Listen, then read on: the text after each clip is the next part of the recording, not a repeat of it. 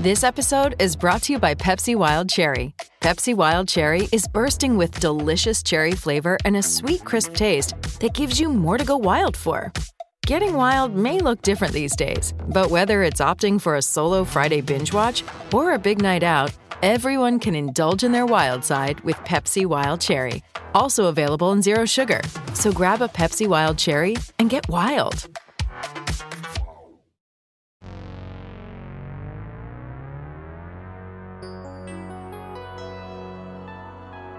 Hey, this is Larry H. Russell here, featured columnist at CLNS Radio, familiar voice here on Celtics Beat, and of course, author of the now critically acclaimed Fall of the Boston Celtics. Thank you to all those who have downloaded the book. Your appreciation only serves as a validation. And to those still interested in claiming your free copy that you are obligated to as a Celtics or an NBA fan, go to www.clnsradio.com/LHRbook. That's clnsradio.com/LHRbook. But for now, we know why you're here, to listen to the #1 Boston Celtics podcast on the web, Celtics Beat. Brought to you by lynda.com. Now, on with the show.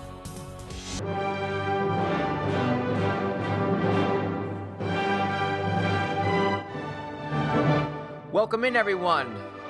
A coronation, if you will. This is it. Our 100th show. We have reached the century mark. I'd like to think there's plenty more to come. But it seems just like yesterday we kicked this thing off as Kevin Garnett, Paul Pierce, and the rest of that group were gearing up for a Sunday evening contest out in Portland a few years ago. Now, here we are, back at you once again for show number 100. And the music really, whenever I get an excuse to play classical music on this show, we will. Particularly my favorite coronation theme in human history. And here's a little fun question for our audience before we get things rolling here. Name who this coronation theme was for. Shoot it to me on Twitter at Celtics_beat or our Facebook page, facebook.com/CelticsBeat. Not sure what I'd give you for a prize. Usually it's tickets, autographs, and stuff. But maybe this week for pride, I guess. But yeah, let's test your history. Feel free to name who this coronation theme was for, because it certainly was not for me, unfortunately, not for Larry H. Russell, back here to host this very special golden episode of Celtics Beat, being brought to you today by Audible and lynda.com. Obviously, our two great sponsors have teamed up with us to offer our great listenership some great opportunities. Audible is a leading source online for audiobooks with over 180,000 titles to choose from in an array of different literary categories. And we are offering you a chance to grab your first audiobook for free. Go to audiblepodcast.com/Celtics to sign up and claim your free audiobook. And check out lynda.com/CLNS to sign up for a free 10-day trial for free online tutorials in an array of different subjects. Because for this show, we talk about one subject, well, two, I guess, NBA basketball, but more specifically Boston Celtics basketball. And because this is our 100th show, we have to get the most special guest to talk about the Celts, the lead owner of the organization itself, Wyc Grousbeck. And usually I make the audience wait a little bit before we get to bring our guests on the air. Not this week. We got him here right now. Done some great work together in the past. I know you've contributed for some feature pieces that I've appreciated. But first time we've had you on this show, welcome on in. How we doing? Glad to be here. Very glad to have you here. You know what? I've been asking this question to everyone we've had on the show recently, be it Jackie McMullen, Gary Tangway, obviously some of your most loyal season ticket holders. May as well ask the lead owner of the team. Very broad question. No matter what happens from here on out, can we consider this 2014-15 campaign for the Boston Celtics a success?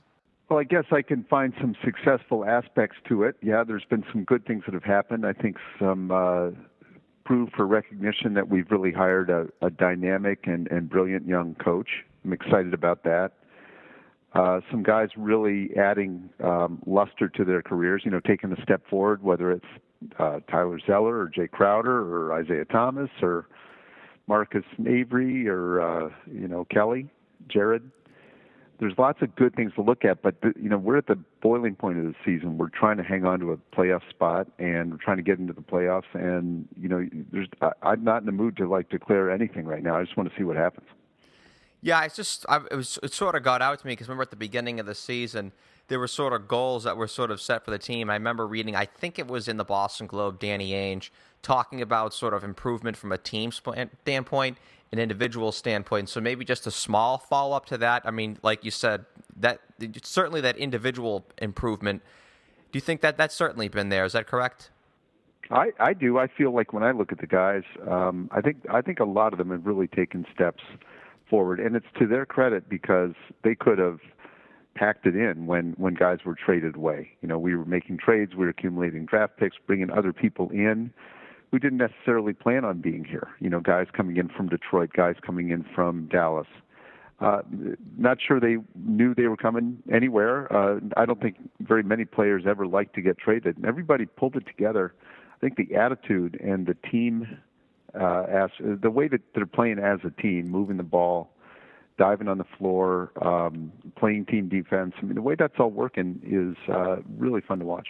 That's sort of what I've been talking about that on the show recently, and you just mentioned Brad Stevens, obviously, and it's been just amazing that everyone, as we've talked about the success of the Celtics, particularly here in these last 6 weeks, I think that which you just mentioned about when players were getting traded, particularly in that stretch at the end of December and early January there, where, yeah, it could have been very easy for players to pack it in. We're not only just being traded, but, you know, the losses were piling up. And there's been so much praise that people have been heaping on Brad Stevens being at the other night in Toronto where he called that timeout and the effectiveness of the team moving the ball and everything. And I thought of all the things that I think is most impressive about Brad Stevens is how he's kept this team engaged, particularly through that very tumultuous stretch. Also, you can mention how there's really only been a few games this year where you've watched them and they've come out flat. I mean, the Cleveland game about a month ago, that Miami home game, and then back against Houston. There's really been only a few of those games. Is there anything else on the inside that I'm sort of missing here as an outside observer of how, you know, good of a job Brad's been doing as a coach? Well, I mean, I think you nailed it, and I just think, you know, what I like is when I spend time with Brad on a plane or a bus or whatever on the road. I just went on the road with them for a few games a week or two ago and spent some extra time with Brad and just getting to see how he's growing into the job. He feels confident, and he should feel confident. But he's humble. You know, talk about a guy that says, I'm ready to learn anything. I'll take any suggestions. How can I do this better or not? I'm not saying he's asking me for those suggestions. I'm just saying he's open to people. You know, whatever he can do, he's open to doing whatever he needs to do to be the best possible coach for the Celtics, and he loves it here. So, you know, thrilled with Brad, and I think everybody's seeing it in play calling and points after timeouts and all that. But it's sort of morning, noon, and night the way he carries himself and the way he runs the basketball team. You know, it's a real pleasure to watch. He's definitely, that's what I've also really heaped on him as well, is just how pragmatic he really is. And obviously, with the success of the team over the last 6 weeks, it's really put a real big emphasis on the kind of job he's been doing, and he's actually been getting Coach of the Year consideration amongst some of his peers. I'm not sure if he's going to get it, especially with some of the jobs or how well, you know, Golden State very well might win 69, 68 games. Yeah, the guy's a first-time coach, and he's, you know, setting a record for wins. You know, come on. I mean, that's – but Brad's doing well. Yeah, he definitely is. And I would also say, I mean, we a lot of people are definitely heaping praise on Brad Stevens recently, and for good reasons, but I think it's safe to say the players deserve some credit as well. You know, when we talked at the end of January, and we were talking about, you know, the wins really weren't there, but the team was still putting in a pretty good effort night in and night out. This wasn't a team that was just going through the motions. And you specifically mentioned names to me such as like Marcus Smart and Avery Bradley, who you just actually recently gave the Red Auerbach Award to, who really elevated the spirit of the team, and also Jay Crowder, who had just come over at the time from Dallas. This is, you know, despite being a young, inexperienced group, it seems to be a mature group. Are those the guys that have really grabbed this leadership mantle here?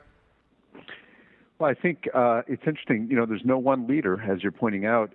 You know, I could add a few more names to the list just in recent weeks. You know, Kelly comes out. Kelly doesn't always portray or seem sort of like the biggest, roughest guy. You know, he's a finesse player. You know, potentially, well, he comes out with this incredible black eye, 4 stitches, and has a great game, and we win. That's leadership. You know, that's the way you earn a leadership role. And you know, Jared coming back early from a foot injury, in better shape, losing weight, working out twice a day or more, and taking care of the rehab and the stimulus, you know, the electro stim on the foot and everything, you know, doing everything you need to do to heal that thing up faster. Those are a couple more examples of guys stepping up. And you're seeing, everybody's taking charges, everybody's diving on the floor. It's shared leadership. It's kind of a group concept of leadership, which is odd, but it's effective. I just want to briefly touch upon this because I want to move on, because you did mention Jared Sullinger's name. I remember a couple of years ago I had a conversation with Rich Gotham, and everybody was sort of criticizing Shaq that, he's just, not working hard enough. And Rich Gotham was like, no, this guy is like the hardest working member on the team. Is that sort of what I'm sort of seeing here with Sullinger? Because there have been a lot of people that have been criticizing him for, quote unquote, not working hard, but maybe are there issues with him that may not be as under control, or he's not as educated in as to why maybe he's not where some people want him to be? I don't know. I'm going to let other people comment on Jared, other than to say I'm impressed with what he's done. He has made, strides. He's made progress over the last 6-8 weeks as he's been trying to get back from this foot, and now he's back. And he looks better, and he's playing, hard, and I'm happy with Jared. So that's where I'll leave it with Jared. Certainly respect that. That is a perfect way to finish that off. Definitely now want to transition here and talk about the greater picture in the grand scheme of things. Because as much of discussion there is on whether the Celtics can find a way over these last final games of the season to grab a spot in the 2015 NBA postseason, there's just as much talk about this summer, free agency, possible scenarios or moves the Celtics can make. It's seemingly captivating everyone from Celtics fans, the local media. Before we get into that and the philosophies that you guys are going to be putting forth, I want to touch upon this because it's something that has really stuck out to me as an observer and obviously as a season ticket holder myself. I'm fortunate enough to get all the things the organization does for their paying customers. And one thing that jumps out to me is how transparent the Celtics and members of its organization are with their fans about the grand scheme of things here and what the end goal really is and how the team is actually trying to get to that end goal. Is this transparency, is that a hallmark of the organization that they're trying to make it a part of their message? Or is this just who you guys are, for lack of a better phrase? Well, I guess I never really gave it a thought. I mean, I think just being transparent's one way of saying it. I guess a word that I would say that we're trying to be is authentic, just or straightforward or honest. So transparent, it all goes together. We're not trying to kid anybody about what the goal is. I originally named the company Banner 17. So that was the goal. And now I suppose I should rename it Banner 18 or 19 or 20. But we're all about Celtic pride on the court, off the court. We love the community work we're able to do with the Celtics. It's one of the biggest pleasures of this whole job and this whole ownership is being involved in the community with this amazing history of the Celtics and what we can do out there to try to help people. So, but in terms of on the court, we didn't think we were likely to win the NBA championship this year. In fact, and then we traded away Rajon and Jeff, and very clearly, and trading away Paul and KG a couple of years ago for all these draft picks. Clearly, we're trying to get back to 18, and we're trying to do it the best way we can. And we're not saying it's perfect or that everything is right or that fans have to send us bouquets of flowers, because they're so thrilled with how it's all going. Anybody can say a given trade is a great trade or a bad trade or wait and see kind of thing, but we're doing it the best we can, and we're really appreciative that fans are, we're selling out the building again. People love watching this team, even though they're a young team, and we're not scaring the very best teams in the league right now, but we're trying to scare them, and we'll do our best. That's sort of, I think, one of the true benefits I think your organization has is just sort of how knowledgeable the general collection of the Celtics fan base is. In that I think they definitely understand that, and I think at least me, as a paying customer, I appreciate how it doesn't seem like I feel like I'm being sold some bricks here, for lack of a better phrase, when you sort of talk about the state of the team, and that sort of makes being able to follow the team that much more enjoyable in terms of the current product. But I think obviously fans, and even now in this information age where, every single day we're reading 6,000-word columns on every single team's rebuilding process. But I think fans now have that greater understanding, in particular Celtics fans who have that knowledge. And they obviously, I do think that they do appreciate that the work that you're doing now and the fact that you guys have, have already done it. You've already done it before. So right. You had some very interesting things that you said to me back in January, and you also mentioned it in a piece that Ian Thompson did on NBA.com in February, and that's sort of shifting towards team building. You discuss how it's going to be possibly as challenging as ever to acquire star players, particularly through trades, because of this huge influx of money that these teams are going to be getting, now in the current year and the following years. Teams won't have to trade their star players, particularly for financial reasons, at least for the foreseeable future. What are the challenges in this, and how does the organization make adjustments to that? Well, what you do is you say, one way you can get guys and try to stay with them at least for the first 4 years of their career is to draft them. And so we went pretty hard over on the side of, we steered right over towards the draft model. And with all these picks we've accumulated from various teams, Brooklyn and Dallas and Cleveland, and we're trying to have a whole bunch of options in the future, opportunities to acquire guys, get their rights, and bring them in and have Brad coach them up and see what happens. So we're really excited about our upcoming drafts. We've got the Clippers pick this year, unprotected. The Clippers, they don't need protection on that pick anyway. They're a good team. Got Brooklyn next year. We've got the right to swap picks with Brooklyn the year after. Then we got another unprotected first-round pick from Brooklyn coming up. And then we have additional first-round picks from other people, first and second. So, we get a ton of picks, and that's the way we may be able to include those picks in a trade, but having those assets is very valuable, and that's the way we're going to try to build the team.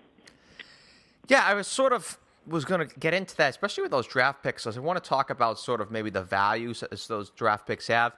But you guys obviously, I thought you were almost pioneers in a way when you guys rebuilt the team from 2003 and 2007 of slowly accumulating all those assets up to make those transformative moves. Is that sort of the blueprint that the organization is following here, or are you guys going to be trying to remain as pragmatic as possible where it's going to be create as many options as possible for whatever road you guys can take down the line? There's so many picks, and we're going to be, and there's picks now, I think in the league, draft choices have taken on a new value. I think people respect them more because they realize that the blockbuster trades are harder to do. So they're pretty valuable things, I think. We don't know if we'll pick them all or not. We're going to maintain our flexibility. I'm not going to lock myself into you guys right now and your listeners because we don't know what will happen. But it's going to be very active, I would imagine this June around draft day and the free agency period. We'll see what happens. It's definitely sort of interesting that you also mentioned about how you believe that the draft choices are selected more. I actually kind of harken back to that first rebuild when you guys, not by me, I swear, it wasn't by me, you were almost mocked by much of the media and what are the Celtics doing acquiring all these late first-round draft choices, be it from Detroit and Dallas and the Antoine Walker trade. And now, like you just said, those draft picks, they are valued more than ever by not just you guys, but all the 29 or 30 other teams in the NBA. Is that even going to possibly accelerate in the fact that in future years when the influx of money comes in and it's going to be harder to make trades, is that only going to accelerate the value of these draft choices in, say, 2017, 18 with all this money coming in? Right. Well, it could. Anyway, we're ready we want to be ready for anything. I haven't totally figured out the new NBA, that it's totally different from the old NBA. Or what's going to happen with this money that hopefully is coming in, or whatever. I can't stand talking about money because it just takes all the fun out of the sport. But it's great news that the broadcasters have a new partnership with us and the players, and that we're all sharing the money. It's great, and we're going to do whatever we need to do and whatever we possibly can do to be back, in the finals again. I've been there twice. I love it.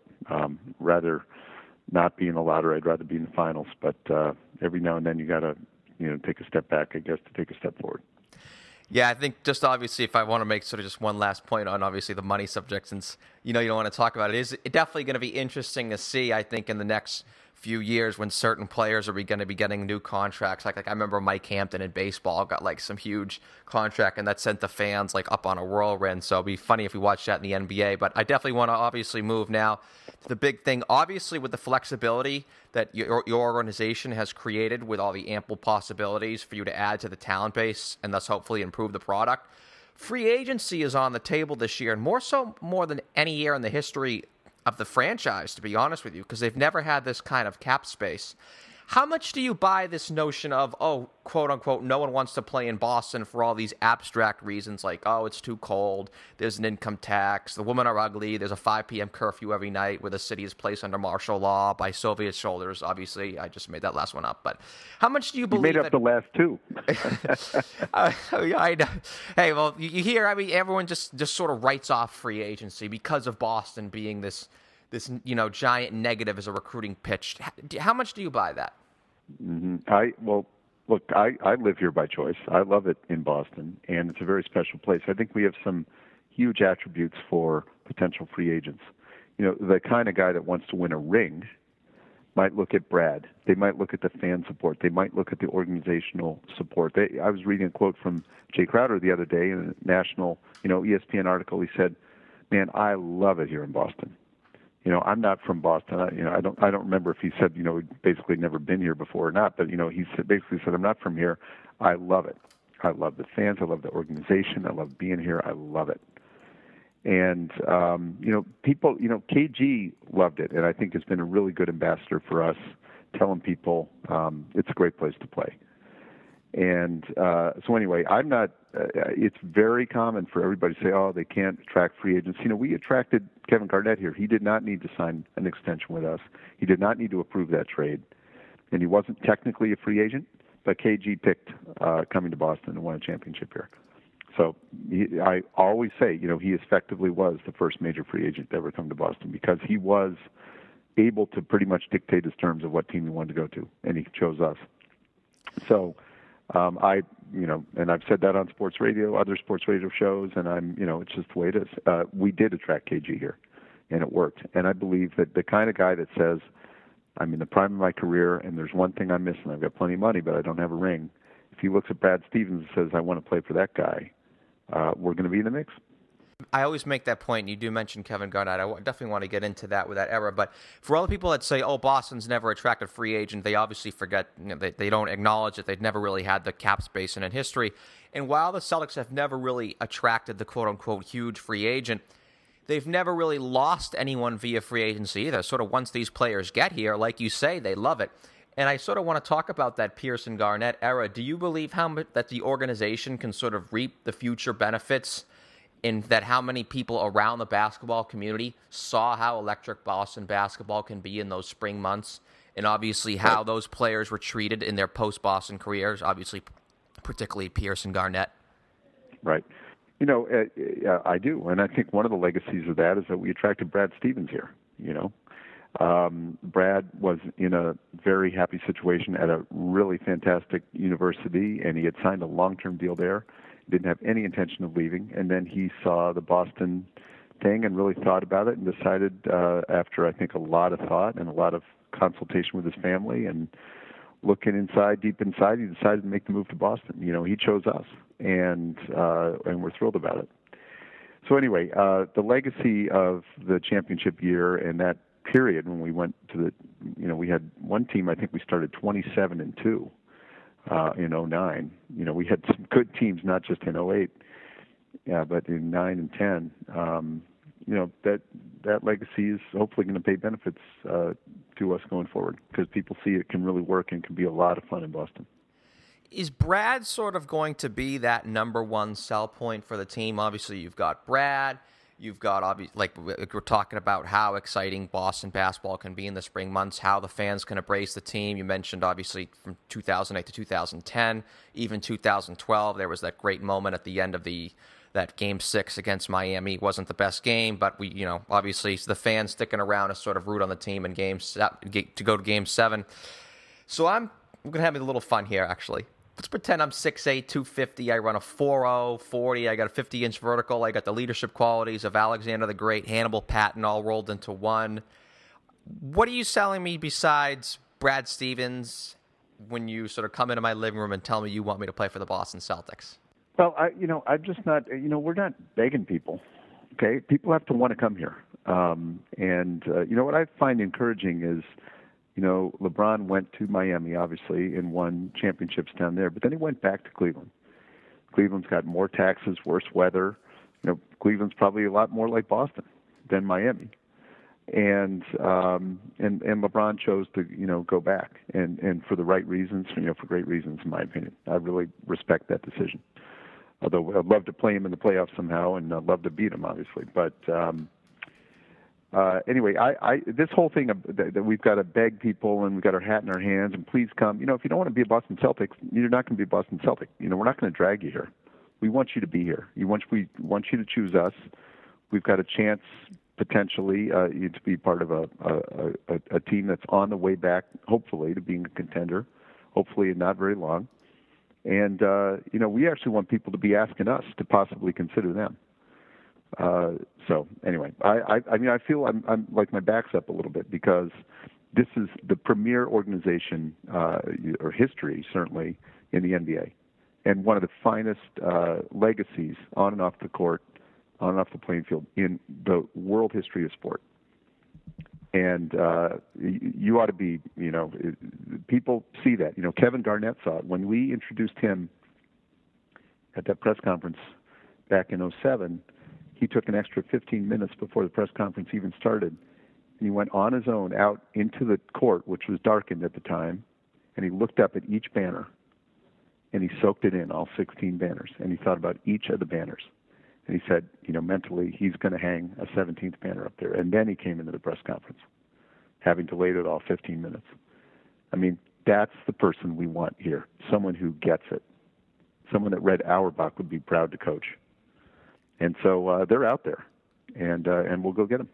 That's a good way definitely to sort of finish this up, and that was a great final point that you made, because I agree with you 100%. Obviously, I think that the media, in a way, I blame the media. We always like to blame the media. Has sort of almost created this perception that, like we said, Boston's almost like East Berlin, and you have to beg people to stay here and beg people to come here. Yeah, whenever people, get that way, I'm sitting at the game, I look up at the banner, or I pull my ring out and put it on. I got no problem with these people. It's fine. I love it. And you can also look up top, the number 10 retired jersey, JoJo Love White, it. now officially going to the Hall of Fame. Got to give you some words on that. I just couldn't be happier. We've got a great induction ceremony coming up this fall. It'll be Tommy Heinsohn going in again, this time as a coach, and then JoJo White going in, a long time, overlooked, much deserved, and what a great, two great people.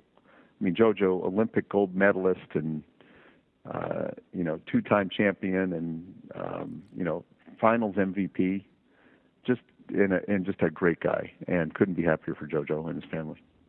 And obviously, we think what he played like 54 minutes in that infamous triple overtime game against Phoenix. I think that might even be his most impressive feat of them all.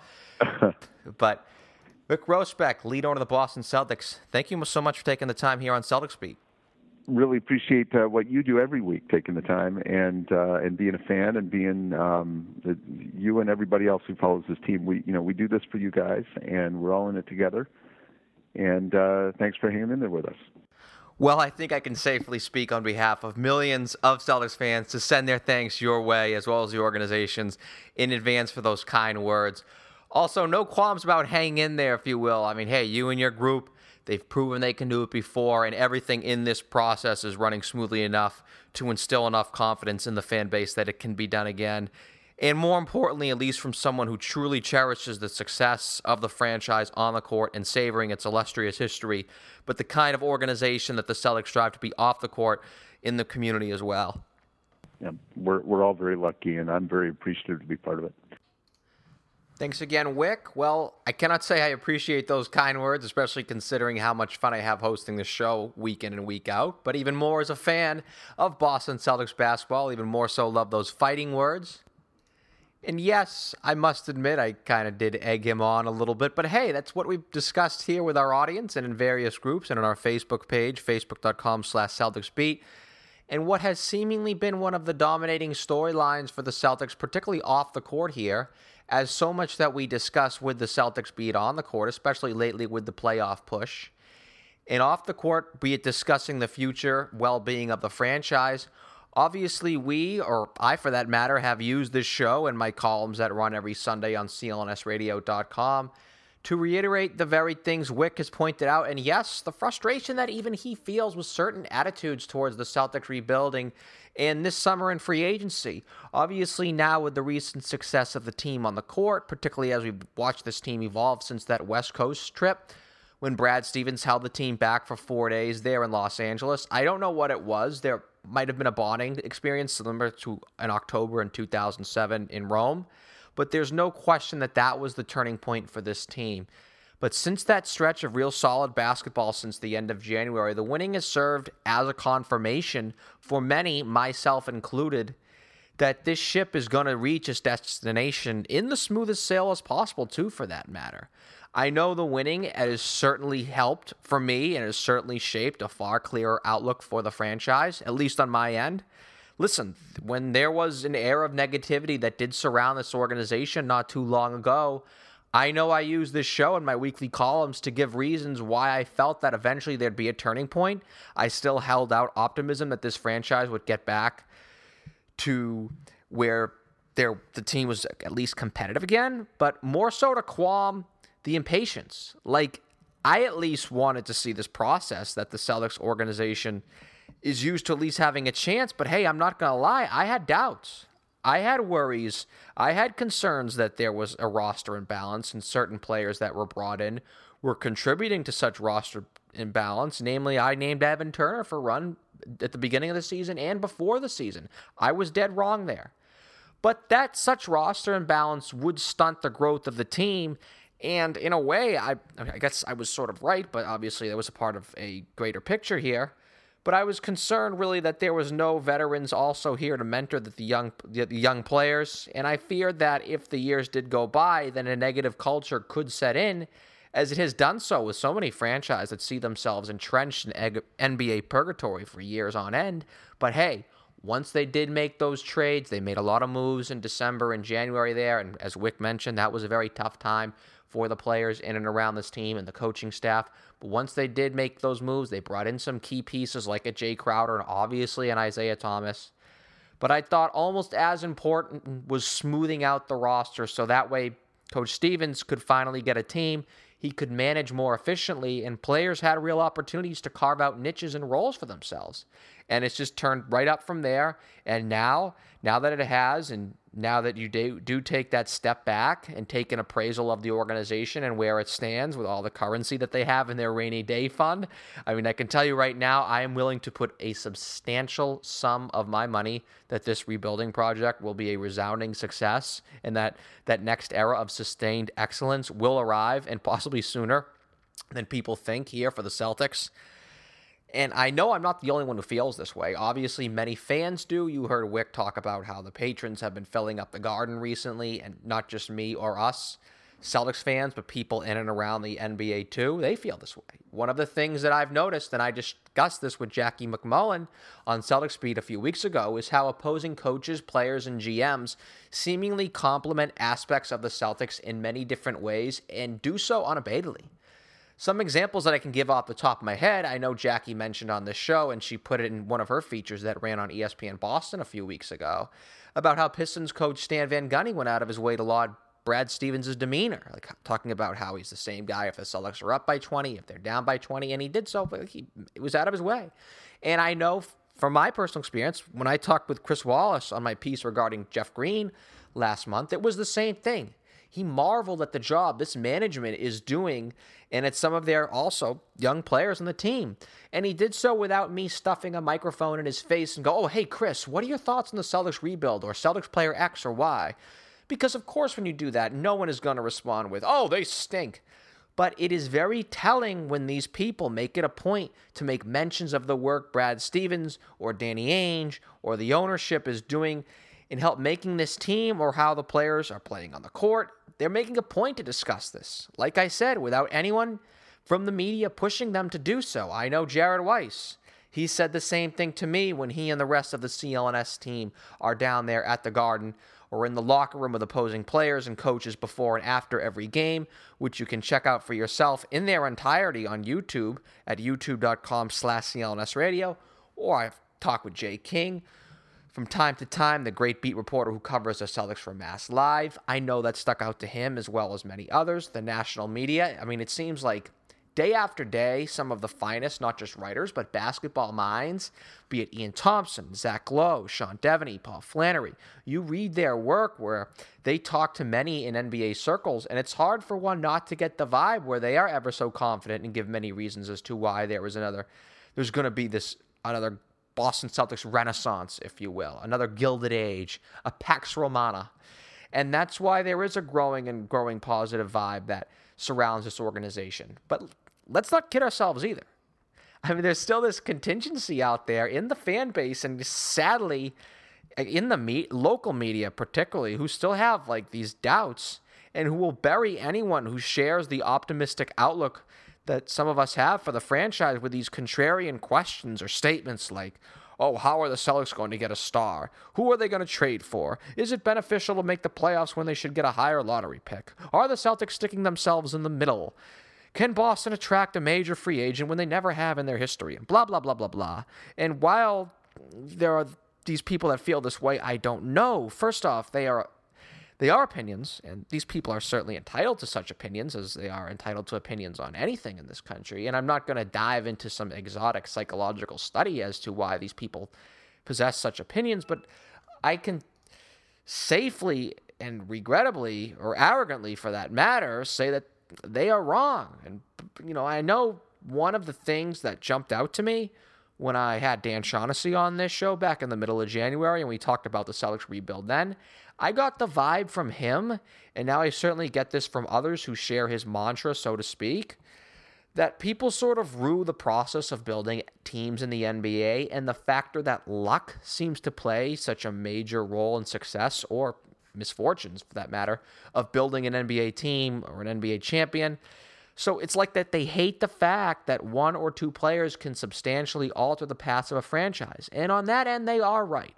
There are many examples of that in history. Teams do get lucky, sometimes even more so than they are good, and can just sort of fall their way into building an elite NBA team.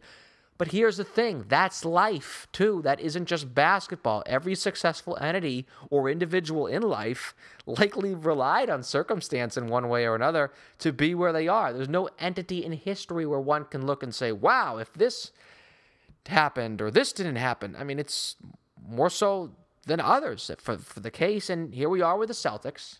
Some people, it's like that stigma from that era, which I covered and Follow the Boston Celtics, which obviously you can check out, CLNSradio.com/LHR book. When I talked about, that era, it still looms on some, and there's this fear, this Grim Reaper fear that bad luck is going to screw the Celtics over once again, and with it, everything becomes this lose-lose proposition for the Celtics. You see certain fans now, they say, oh, they shouldn't make the postseason. They need a higher pick. They need to get lucky in the lottery, but they never get lucky in the lottery. Oh, what are they going to do? Oh, my goodness. And unless they point out also, too, that luck, it goes both ways. It doesn't go against the Celtics all the time. If you want to talk about making the postseason and not making the postseason, here's something that I like to bring up. One can argue that in 2004, a season in which the Celtics, a terrible Celtics team, qualified for the postseason. They made the playoffs as an 8 seed. They got decimated in the first round by the Indiana Pacers, lost all the games by 20 points, and one can say, wow, what a waste of time making the postseason.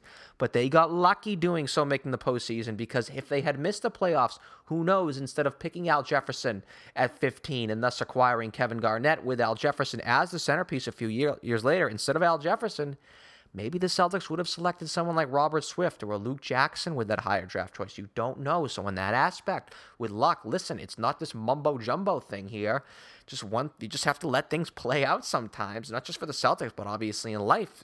Some things, you can't control, and they go your way sometimes. They don't go your way the other times. But the goal really is to get, your destiny in your hands as much as possible.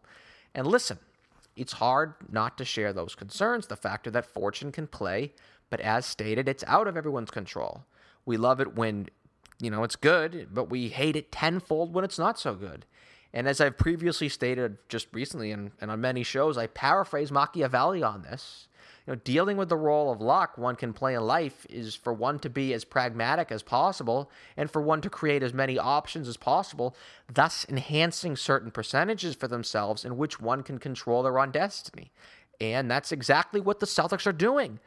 That is what they just truly to love about this organization in my eyes, is that they are going about their plan here in that the Celts are creating all these options for themselves by acquiring these draft choices, by creating all of this flexibility, by trying to instill an accountable culture within the organization while at the same time trying to develop younger individual talent.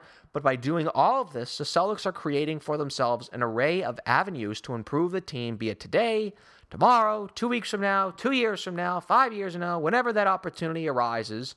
And thus, by doing that, they are minimizing the role that fortune and circumstance can play in getting where the fans want them to get to, and I know where the organization wants to get to. Listen, they're not eliminating fortune entirely, but that's just not possible to do so. And hopefully fortune does play a role here, and hopefully it's good fortune for sure, but they're putting this more and more in their hands. They're not all in how some teams we won't have to mention are all in on ping pong balls going their way, or all in on signing free agent X this summer or free agent Y next summer. If the Celtics can get a thing or two to go their way, great. If not, there's likely to be another opportunity for them to make something happen at another point. They've created for themselves scenarios in which this is more in their hands, which is what fans should want, especially since I think it's safe to say that we can universally agree on this, that the Boston Celtics are in very capable hands, be it a commitment from Wyc Grousbeck and his ownership group, the proven management of Danny Ainge and his team, and now what we're seeing with Brad Stevens. We definitely want that. And yes, that's why I, along with so many others, truly feel the way we do about the team now and, more importantly, its future. That's why, like I said, I am willing to bet a substantial sum of my fortune, providing, of course, Steve Wynn is able to do his thing and a few other things break that way as well. We won't get into that. But why I'm so sure of a not-so-distant future success for this team, and why it's so puzzling, to say the very least, that people fret over some pointless daily occurrences as to why such and such could inhibit the Celtics from this organization from getting to where we hope it will once again get to. I also think, too, that this negativity sort of spills its way onto so many different aspects in terms of analyzing the team, and so much of it is based on either nothing or, like I said, even more so that the stigma that still looms from that era of where the bad breaks didn't really, they had all those bad breaks not go their way, that these fears, they make up this pessimism that certain individuals have, and none of that, in my vantage point, becomes more clear than if one to dare put the Boston Celtics and free agency in the same sentence. It's like repugnant in the minds of some. I just don't get it. And I guess it's safe to say that the only one who's more frustrated with this when one just writes off free agency for the Celtics than me is Wyc Grousbeck himself. Obviously, you heard himself in that interview, but like he said, he just flashes his ring and looks up at the banner if someone wants to sort of just talk about it in the manner that some people do. Unfortunately for me, I don't have a championship ring I can put on, but hey, I got this show, the #1 podcast on the web, which covers the Boston Celtics, Celtics Beat, sponsored by Audible and Lynda.com. audiblepodcast.com/Celtics to claim your free audiobook. Lynda.com for your free 10-day trial. Perfect time to get that little plug in there. But back to talking about the Celtics, obviously, in this ridiculous notion, and I've written many of reasons in my columns on CLNSradio.com from time and time again that the Celtics shouldn't bother with free agents because no free agent will sign with the Celtics. It's ridiculous. It's based on very little. And when I had Jackie McMullen on the show, who we all have great respect for, who I have infinite amounts of respect for, the great basketball columnist over the years, great author of many books, has had so many honors bestowed upon her, for good reason, by the Basketball Hall of Fame, many other outlets that I can only dream of. But I challenged her on this show a few weeks ago when she discussed how she doesn't think the Celtics will be able to use free agency as a means to drastically improve the team because, yes, she used that, age-old statement that many are exposed to from time and time again of, quote, players don't want to play in Boston, and that's evident in the fact that the Celtics have never signed a major free agent in their prime, in their history. And now that we're here, I know I've discussed this on the show, be it myself, with the guests. I know I've written a few columns on it, but I just want to squash this once and for all. And there's so many places where to start with this subject. And while I think, to reiterate something I said earlier in my discussion with Wyc, is that The Celtics have never had sufficient enough cap space to sign said major free agent in their prime.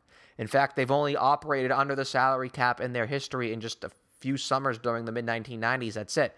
And even then, while I know everyone likes to crap on the Celtics signing Dominique Wilkins or Dana Barros, the fact is, at the time, those were two players who were, in fact, upper echelon free agents during their, the time they were free agents. Those were two players who were one of the better players in the league. I mean, did they work out here? No. I mean, Dana Barros fit in here? No. Did Dominique Wilkins, did his decline sort of accelerate? I guess. But you look at Dana Barros, at the time, he was in his late 20s coming off a season in which he was an all-star. He was a top-tier free agent. And yes, his decline accelerated in Boston. There's no question about it. But remember, he was coming off a very good season in 1994 in which he was leading the Atlanta Hawks to the best record in the East before he was traded, solely based on the fact that the Hawks didn't believe they had the money to resign him. And he was also coming off an appearance on the 94 U.S. men's national team. So yes, I mean, there's that. I'm not going to say, those were two players that enjoyed being in Boston. But let's dive in a little more detail here. And that's what we need to do rather than just resort to the thought process of simpletons of, the Celtics have never signed a major free agent, but therefore it ends there, without further looking at the circumstances as to why that's so. I mean, let's look at free agency in the NBA. Free agency in basketball, it really isn't like, say, free agency in baseball, where you've seen guys over the years like Reggie Jackson and Barry Bonds and A-Rod and Manny Ramirez and others, pantheon talents at the peak of their powers, going to the highest bidder. Or even the NFL. Free agency in basketball has historically proven to be far different than other sports due to mainly how the salary structure and the rules of the cap are set up, in which, if we were to discuss, that would be a whole other show. But free agency in the NBA is more so a means to add to your team rather than the focal standpoint of re-altering the course of your franchise. Sure, everyone wants to think of these great free agent hotspots, New York, Miami, the Lakers, Phoenix, even Dallas, I guess. Those are the cities or the organizations in the minds of many who feel where all these NBA players are falling over themselves to play for. And most of these organizations have had relative success in attracting talent to play for them. The Miami Heat, obviously their big summer with LeBron and Bosh back in 2010. But after that, their other true successes were guys like Eddie Jones and Brian Grant in the summer, the Mavericks. Who was their big fish? Eric Dampier, Chandler Parsons. And for all these people who say to themselves, everybody wants to be in New York, everybody wants to be a Knick, the Knicks have whiffed in free agency time and time again. And why is it that no one uses the Knicks have never signed a major free agent in their prime argument the way they do with the Celtics? Why is that the case? Seriously, look at it. Who was the Knicks' major free agent coup in their history? Is Amare Stoudemire, who was their fourth option in the infamous summer of 2010? Allen Houston, Chris Childs. That's it. That's their list. That's their free agent list of everybody wants to play for the Knicks. Do you maybe not sometimes stop and think to yourselves that it could be the New York media drumming up rumors of how all these players want to play for the Knicks? No, that never happens, right?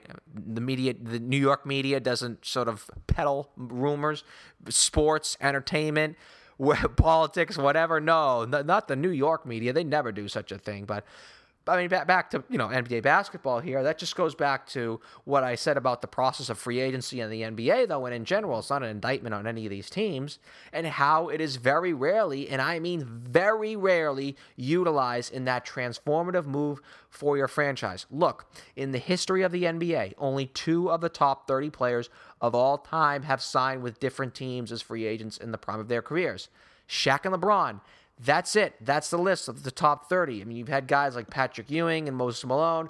They've signed with some different teams at the tail end of their careers. But in terms of players in their prime, the list is minuscule. And if you want to throw in Steve Nash in there as someone who totally changed the fortunes of the franchise, by all means, feel free to do so, although he's a fringe top 50 player of all time. And not only that, it's safe to say that when he signed with the Suns in 2004, no one believed he'd have that kind of footprint on the Suns franchise or NBA landscape. But he did, so if you want to add him on the list, that's fine too. But that's it. That's 3 guys and the 3 players ever. The great free agents or the great free agent signings in the NBA are those that you add to what you have going for you. They enhance what you have in place or are building for. Recent examples are guys like Paul Millsap in Atlanta or David West with the Pacers a couple of years ago, who brought obviously great talent, but a tremendous amount of leadership and veteran presence to a locker room.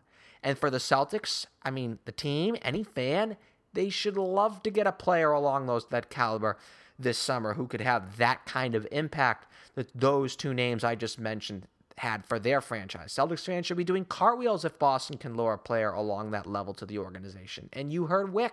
He's confident in that the Celtics can acquire such a player and that the organization doesn't have to, or they don't have to beg to do so. And I like to think that someone like him, like Wyc Grousbeck, involved in the daily process, like he is, the lead owner of the team, I like to think that said confidence that he has is not based on nothing. It was obviously very interesting, and I thought it was great to hear as well. Kevin Garnett in his post-Celtics playing days, in Wyc's words, serving as an ambassador for the organization and for the city itself. I mean, how can any Celtics fan or media member who is privileged enough to cover this franchise like I am not feel excited upon hearing that? And I think it's safe to say as well that there were likely other people who were associated with that era who commanded much respect amongst their peers who are very likely doing the same thing. I know as a Bostonian, I am very proud upon hearing that as well. I remember it was not too long ago, really just go back to 2007, when there were reports of certain players refusing to re-sign with the Celtics if they were traded here, and many in the media, both locally and nationally, who brought up Boston's checkered past with racial tensions as a reason why, and whether or not that was the case then, I personally doubt it. I like to think it was more based on the fact that the Celtics were a 24-win team at the time, but it was certainly feasible. I mean, I remember growing up as a child of the 90s and asking, Dad, I just read in Baseball Weekly, David Justice and Marquise Grissom have clauses in their contract that they can't be traded in Boston. How come? And my dad obviously would just not want to answer that question being as young as I was, but eventually I did find out, and we like to think that has been put to pasture. And we like to think, as I mentioned with Wyc, how beneficial that era with not just the championship, although that was nice, but how fans got behind that team the way they did for so many years and how they treated the contributors to that era during and after their Celtics careers, and how it's going to serve as a pitch that playing for the Celtics and playing in Boston in general, the fans just treat you right. Not just Celtics fans with the Celtics, but look at how Red Sox fans, Bruins fans, Patriots fans have treated their champions over the years, this decade and a half of unprecedented professional sports success in this city. And how athletes who aren't here, that can very well be something that they'd want to be a part of. And it sounds clear to me that the organization know that is something that professional athletes value, and that is why the Celtics can be players in free agency as soon as this summer, and why I believe they will. I mean, I'm not saying right now the Celtics will sign free agent X, Y, or Z. In fact, they might not at all, because we just don't know what lies ahead. There may be another avenue that may be more advantageous for the Celtics to take that may improve their team greater in their mind, be it a trade. And, obviously that could take a free agency option off the table due to reasons such as salary or whatever. But then there's also, at least if we are singularly talking about this summer, hey, as discussed, the percentages of free agency or signing a big-name free agent in the NBA, it's slim anyways. And for the Celtics, it's not going to be because Boston is this modern-day East Berlin that some people like to think of it as so. It will just be due to low percentages that come with it. So, in a way, if there's some gearing up for a lose-lose proposition like the Celtics, they just can't win in the minds of some. If they don't sign a major free agent this summer, you're going to get, see, I told you so. They don't want to play in Boston. If they do sign someone, I think it's safe to say that no matter who they sign, even if it is whomever one thinks is like the best free agent in this class, you'll get they aren't a LeBron or Shaq. This isn't a major free agent who will change the franchise. Without, of course, of acknowledging that those free agents only hit the open market something like 0.1% of the time in NBA history anyway. So not saying Boston, if all things are equal, isn't as attractive of a destination to play or live for these players as New York or LA, but it doesn't have to be. It's just ridiculous to write the Boston Celtics off as a free agent destination. There's just no basis behind the notion to do so. And at the same time, like I said, the city isn't East Berlin, a totalitarian darkness, as Ronald Reagan once said. And as we know, I mentioned how all things are equal, but guess what? All things aren't equal. Players want to win. For the majority of these players, it's about winning first and foremost. And if it isn't, I think it's safe to draw conclusions after listening to Wyc that the Celtics don't want those players in the first place, and for good reason. It's one thing if the nightlife and the weather is a factor where you want to live, but if it's the driving reason as to where you want to play, as to why a player wants to play in City X, well then by all means do so. Those aren't the kinds of players you want anyway. So he brought up a great example with LeBron going back to Cleveland, and it was a nice story. And But we know really why he, quote-unquote, went home. When he saw an opportunity that was more attractive than what Miami had, period. It was a more attractive roster. End of story. And I'd like to think that the Celtics are becoming more attractive by the day anyways. They've got an obsessive ownership team, proven management group, a coach that is commanding respect in and around this team, a great fan base.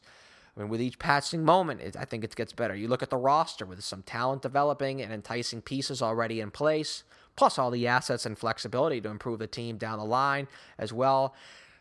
And I am confident in why numerous respected members in the media or in other basketball circles share similar beliefs. I think it's almost assuredly safe to say this is going to be an active and riveting summer that will command much of our attention. And hey, as a fan, let alone a host of a weekly show which covers the Celtics, I can't say I'm more excited about that. We will certainly be entertained at the very least. I think we can all agree with that. Just as we are now, which I think is a complete bonus with what's going on the court with this team, how they've played, putting themselves with a chance to get into this postseason this year. We'll get into that. Only got a few minutes to do so. We're going to have to skip around the NBA in 5 today, but let's pause briefly for station identification. This is Jeff Kane, and thank you for listening to CLNS Radio, powered by Lynda.com, Peak Organic Brewing Company, and most importantly you, our loyal listeners. Patriots Nation and NFL fans, you know free agency is upon us. CLNS Radio will have you covered with our online content on clnsradio.com, as well as on the Patriots Beat podcast, available for download every Friday on iTunes and Stitcher. Don't let your head spin out of control. Get the NFL coverage and Patriots coverage you need right here on CLNS Radio and clnsradio.com.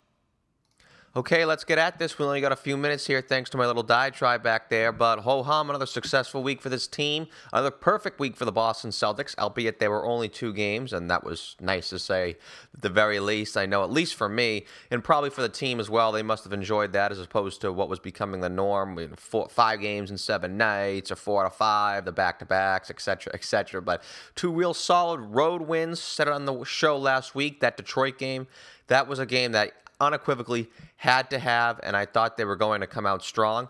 They did. They came right out of the gates there. They built a nice lead. And Detroit, being in that desperate situation, they were playing for their season. They made a run. They were at home, but Boston, or Isaiah Thomas more accurately to put it, really just put the foot down on their throat and close the deal. It was a great, great win, particularly after a long break. I thought there was a chance that could be a factor in terms of losing their rhythm a bit. That was not the case. They came out. They took care of business, got a pivotal win.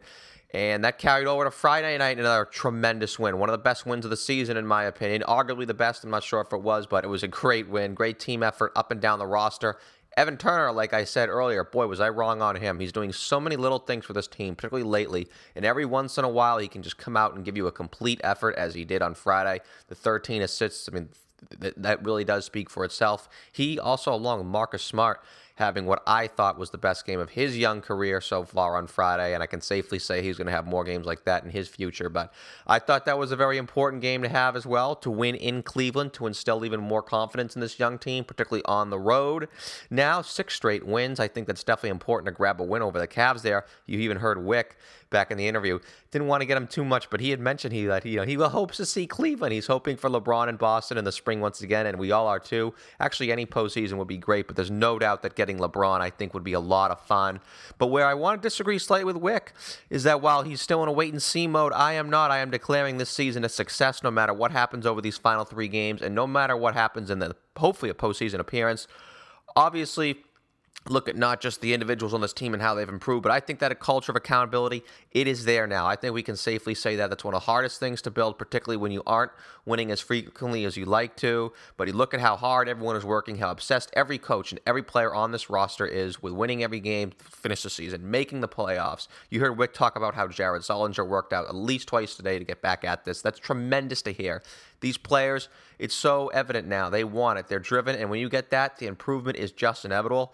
And I think this team, what they did this year in evaluating this whole project of restoring the greatness of this organization, it is so far ahead of schedule. Whether they make the playoffs, it's still up for grabs here, starting today in a matinee against the Cavs, 3 o'clock. Then Fan Appreciation Night at the Garden on Tuesday against the Raptors before they wrap the season up in Milwaukee the following night. Whether they make the playoffs or not, it's all set in stone in my opinion. This season, it's a tremendous success. And whether they do appear in the 2015 NBA playoffs or not, I can safely predict that even if they don't make the playoffs, this will be the last time the Celtics are out of the playoffs for a long, long time. And speaking of time, We're out of it. Sadly, our time is up and the show is over. Music for Celtics Beat was provided by Will Rock, Steph Legrateau. Be sure to follow us on social media. Our Twitter handle is Celtics_Beat, and you can like Celtics Beat on CLNS Radio on Facebook at facebook.com/CelticsBeat to keep up with the show.